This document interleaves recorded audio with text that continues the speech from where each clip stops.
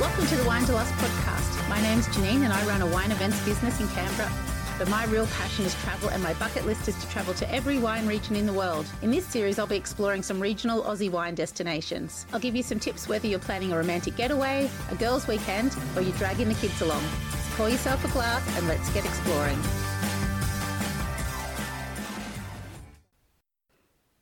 Hi Wine Delusters and welcome to Series 2 of my podcast. In this series, I'm travelling to a few smaller and less known regions. Regions that are perfect to incorporate into your next beach holiday or that you can spend a few nights at in between capital cities.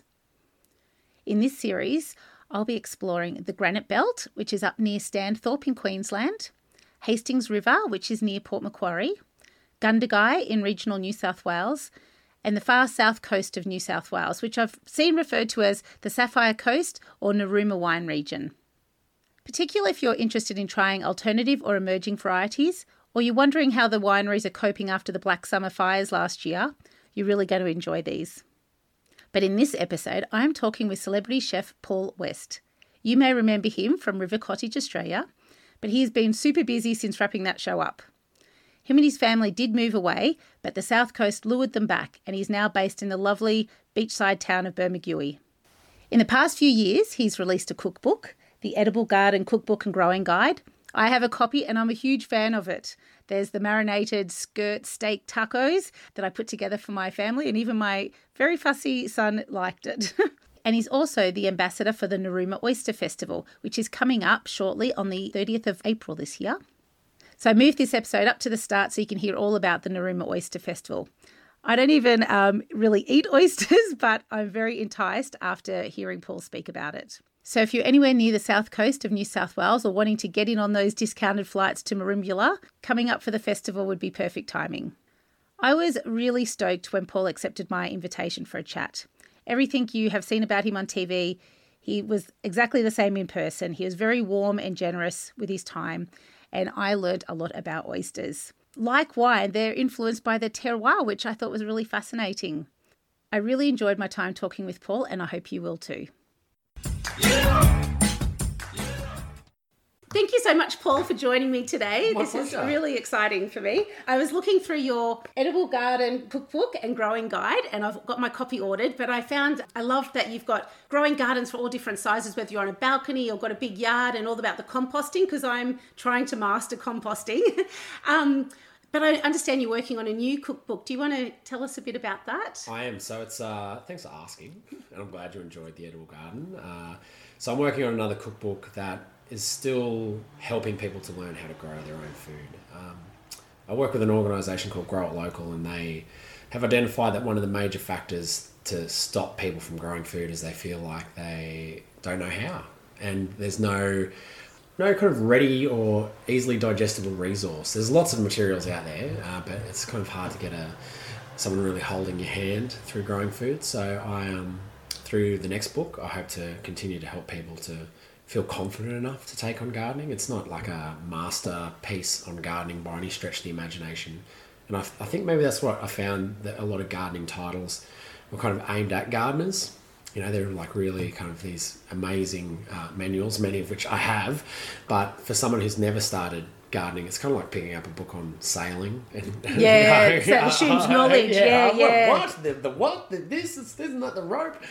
So, yeah, it'll revolve around the 4 seasons, because most of the people that are my audience kind of live in the southern fringe of Australia, from kind of Brisbane to Perth. So it'll be targeted about approaching your garden through the seasons and recipes and projects that you can do in relation to each season as well. Oh, that sounds excellent. Yeah. Oh, and that's out at the end of 2021? I hope so. Oh, excellent. Perfect. Just in time for Christmas. Yeah, that's it's certainly the aim to have it published at some stage this year. So as long as no deadlines fall by the wayside, I should be okay. Excellent. Well, I look forward to that. Now, you're also the ambassador for the Narooma Oyster Festival, which is a local festival in the South Coast. Yes. Can you tell us a bit about the Oyster Festival? Well, it's a very prestigious political posting, being the ambassador for the Oyster Festival. I get Z number plates to drive around on the South Coast on. The Oyster Festival is a celebration in Narooma of rock oyster, really, which grows so abundantly along the estuaries of the south coast. It's really a unique ingredient to this kind of region. I mean, they grow all the way up the New South Wales coast, but the best ones are produced here, and it's a local endemic species. So, and it's such a oysters are kind of regarded around the world. They're in a similar echelon as wine in terms of like being regarded as a gourmet delicacy. Yep. It's so the fact that we grow the best, arguably the best anyway, it's worthy of celebrating. And I think a lot of people don't appreciate just how lucky we are here to have the oysters that we do. To make a wine parallel, I like to compare it for people that it's like living in the Champagne region of France. It's we are the champagne of oysters here. Oh, that's excellent. Yeah, they're the best. And not knowing how to shuck an oyster and living on the south coast is like not knowing how to pull a champagne cork. And so what happens at the festival? So they have lots of different producers come? Yes, yep. So they've got producers that visit from all over the south coast. There's workshops, there's masterclasses on appreciation of oysters, there's dinners, there's music, there's all the things you'd expect at a fun festival. So yeah, lots to kind of see and do, and I think the one thing that I would recommend to anyone who attends the festival, attend the festival because it's a great day, but if you do go, get a plate of get a multi-estuary plate. Oh, okay. So it's like a tasting of it's the same species of oyster. It's the rock oyster, but you might get a couple from each estuary, and you'll actually be able to see and taste the difference for yourself. That is like wine in that you can have the same grape in different localities and how they taste all a bit different and things. Oh, that's really exciting. That's really interesting. Well, I know there's a seafood communicator in Australia called John Sussman who actually made the parallel by coining his own term, merroir. Which is, because the French word for ocean is mer, mer. So it's the effect of the salt water of where it's grown. And I've spent the last 12 months working on an oyster farm during the pandemic when a lot of my work, my regular kind of work was cancelled. And it's true, to understand that the different substrates, whether it's a sand or weedy bottom or a mud bottom or where in the estuary it sits, how much freshwater influence it's got, how much saltwater influence it has, how much tidal movement it's exposed to, all affect the expression of the oyster. And I didn't really have that appreciation for it. And even going a bit further back, I never really had that appreciation for the oysters until I went to the Oyster Festival for the very first time, and I had one of those plates, like a multi-estuary plate. And I thought, it's probably going to be really subtle, and we'll have to be like, oh yeah, well, that's so different. But they were actually markedly different. Wow. So, do you have a favourite? A favourite, yeah, Wapango, of course. Yeah, Wapango Organic Rocks. That's obvious. That's the farm that I used to work on, for starters, and the water that I used to work on. But they've got gold medals from Royal Shows and delicious produce. Best. What sort of flora do they grow on? Well, they've got a couple of different ones, but there is a seagrass, like a seagrass that grows in there. And Wapango is a very small estuary that is mostly surrounded by either wooded private property or State Forest National Park. So its catchment is very pure, and there's no agriculture or anything in there. And it also has an excellent amount of influence from the mouth, Picnic Point, Bithry Inlet opening up. So I don't know, it's the secret sauce, but they're good. They're the best. That's awesome. And so, as a chef, what do you eat them just natural? Natural. So you're not going to share any cover them in Kilpatrick or anything? No. There's no. The only recipe or the only method that I would recommend for oysters is just knowing how to shuck your own. Because if you came to visit the South Coast, the best oysters that you'll get are unshucked. You've got it, and because it maintains all that liquor, all that salty brine that's in them, and even if you get them from the fish co-op or a good local butcher shucked, it's just not the same. Well, so the big question with wine: what do you like to enjoy your oysters with? Is there a wine, or are you a beer guy? Or yeah. Well, we over summer when we were having lots of guests and lots of celebrations, we drank most of ours with a Riverlands Prosecco.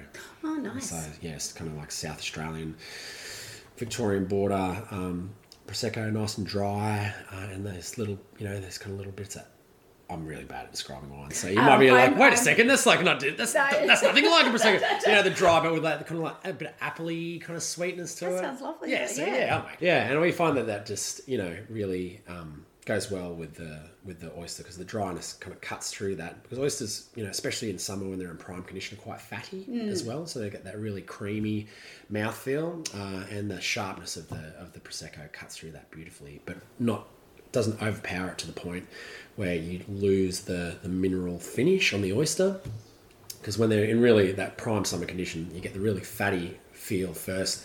You have some Prosecco to kind of cut through that, but the mineral flavour of the oyster lingers for like 30 seconds or more, especially the really good ones. I'm not even an oyster eater, and I'm feeling enticed Oh, by this. Janine! I usually would have some, but I've just stopped working at the least, so my oyster supply's dried up.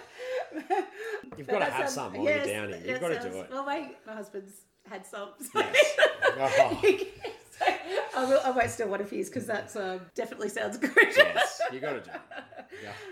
So I understand you were born in the Hunter Valley. Correct. And you've lived in Melbourne and travelled around Tassie, so they've all got great wine regions. Have Yes. you got a favourite wine region in Australia? I grew up in the opposite end of the Hunter Valley to the wine region. I was up at the kind of horse and mountain end. So to this day, I've never been to a cellar door in the Hunter Valley ever. That's I remember when I moved to Newcastle and it was actually much closer. I was kind of a share housing student apprentice. Not so I didn't the time of your life. Yeah, exactly. It was it was kind of just seemed check beyond out the wineries. beyond my financial abilities at that stage.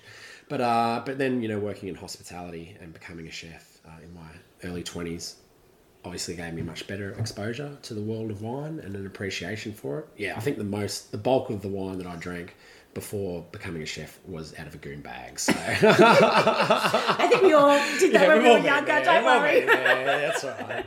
Nothing wrong with that, But then, working in hospitality, it definitely opened up my eyes to just how good wine can be. And I think that then when you're working in a restaurant context, you actually also get to try good wines. And if you don't have that education around it or an understanding of wines, and it's kind of really nice to have someone else say, here's a nice wine. Because when you just go to a bottle shop, if you don't know, you're kind of going on the label. Yep, you're like, it's overwhelming. the price and label, you're like, I think I like this variety. That label looks pretty jazzy. Yep. I'll take that one. It's the right price. But yeah, then working in restaurants, and especially when we moved to Tasmania, we worked at a restaurant, my wife and I, called Smalt down there in Hobart, and it was always flat out. And the owner had a really deep appreciation of wine and a real focus on Tasmanian wine, not exclusively, but a very, very strong Tasmanian wine list. And that really gave me the appreciation for colder climate red varietals, a lot of the ones that we kind of associate with being Australian wines, like those robust Hunter Valley, Barossa reds, but then grown in Tasmania, like a Tasmanian Shiraz, was so much more accessible and open. It was like there was more for me in my untrained palate anyway. I could kind of get I could see or taste the flavors better because it didn't have that huge tannin hit to kind of navigate through as well. Yeah, it's a bit more subtle quite often. Yeah. The subtlety. So we had a strong focus on not just Tasmanian wines, but the wines of the kind of Derwent Valley and the Cole Valley, which is just to the east.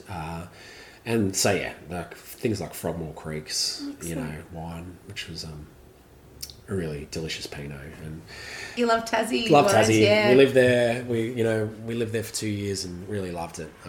And the other region that I'm really enjoying at the moment is the kind of Western Snowies, like Tumbarumba, Tumut, around that area. Obviously, they were hit very hard, a lot of the producers over there, by the black summer fires. But the wines that they were producing before that were similar to that Tasmanian, that cool climate, but maybe that's a bit more different again because the summers obviously get hotter on the Western Snowies than they do in Tasmania. So, but yeah, my two picks would be the kind of the two regions, the two valleys around Hobart and the Western Snowies. Oh, that sounds great. Yeah, that's fantastic.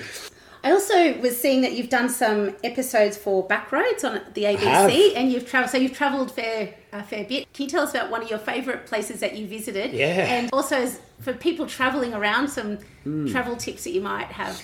Yeah, well, I'm actually about to go on another Backroad shoot tomorrow. Oh, fantastic. So you're lucky to get me. Great. We're going to the Eyre Peninsula to go from Port Lincoln to Streaky Bay. So I'm looking forward to that. Just for 10 days. And they'll have lots of the oysters Oh, down there, don't they? Yeah. But there's a bit of a running joke because they're Pacific oysters they cultivate over there, which are an introduced oyster and as argued by any farmer of the rock oyster, inferior. You won't say that on the show. So, I might have a bit of banter with one of the oyster farmers about it because they're pretty good value about it. It's all tongue in cheek. But I really am just so lucky to have been offered that guest host role of Backroads because it's the best job ever, and getting to visit, parts of Australia that I might not otherwise have a chance to visit, or I'd like to, but it just never eventuates. They've all been incredibly memorable for their own reasons. But the Dampier Peninsula, which is the Western Kimberley, the peninsula that runs up above north of Broome, there was amazing. Red dirt, Pindan dust, and just incredible country, incredible people. I think my biggest advice would be to people, especially now that we've got this international travel ban happening, is don't underrate Australia. Don't look at it as the kind of second place. We live on the oldest continent on Earth. It's got so much diversity, from deserts to mountains to like rainforests to the Barrier Reef, cold water to tropical water. That it's all there, and people travel from all over the world to see Australia. Yep, I agree. That's a travel destination for people because they see the value in it. But when we grow up here, we kind of go, oh yeah, Australia, boring. Where's the culture? Older. It's like, no culture in Australia. Well, you're not looking hard enough if you can't find it here in Australia. So appreciate just how amazing and grand Australia is. And the second bit of advice would be just try to talk to locals. And that's that's why Backroads are so great, because it's travel, but it's really about the people that call these places home, and conversing with them and finding out from their perspective why are they there? What makes that part of the world so spectacular and appealing to them? Because if you look at it through the eyes of a local, then often you'll see details of beauty and appreciation that you might miss. We're a big fan of that show, so that's really cool. Love Backroads. Yeah.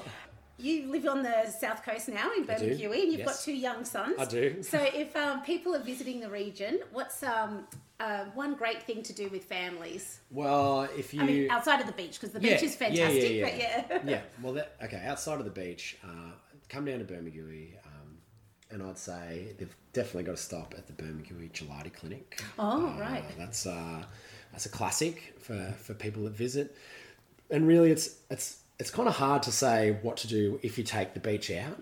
I'd say, well, not that in the region, not that the beach is the only thing that we have on offer here, but I guess what I'm trying to say is that it's the natural landscapes of this place that make it so spectacular, and there are so many beaches. There are so many beaches, tiny little pockets in national parks that even in summer you can get onto a golden sand beach by yourself. Oh, wow.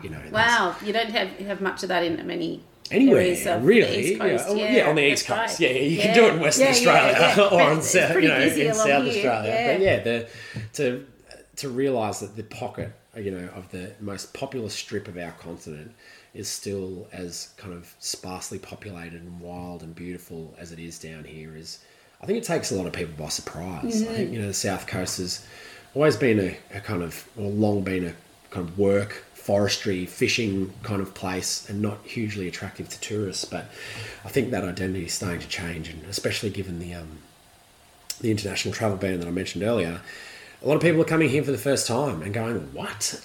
What? This is only 5 hours from Sydney or 3 hours from Canberra. What? I can't believe that this part of the world exists. Yeah. And also, if you do come to Bermagui, we have got a really, really good independent bottle shop. For a town of 2,000 people, you are so well looked after here. It's incredible. Oh, it's fantastic. Craft beers, fantastic wines.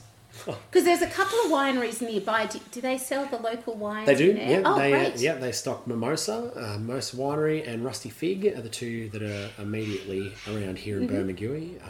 But yeah, no, they definitely, you can get their wines. Cool. Plus, yeah, they just really care about the wine they stock. Yeah. It's really a nice selection. Yes, that's big fan of supporting the independents for sure. So we're just so lucky to have a town this small but have such a really heavy hitting bottle shop.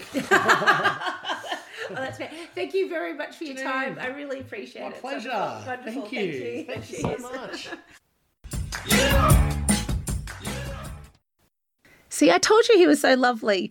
Now, everything that Paul has talked about is in the show notes.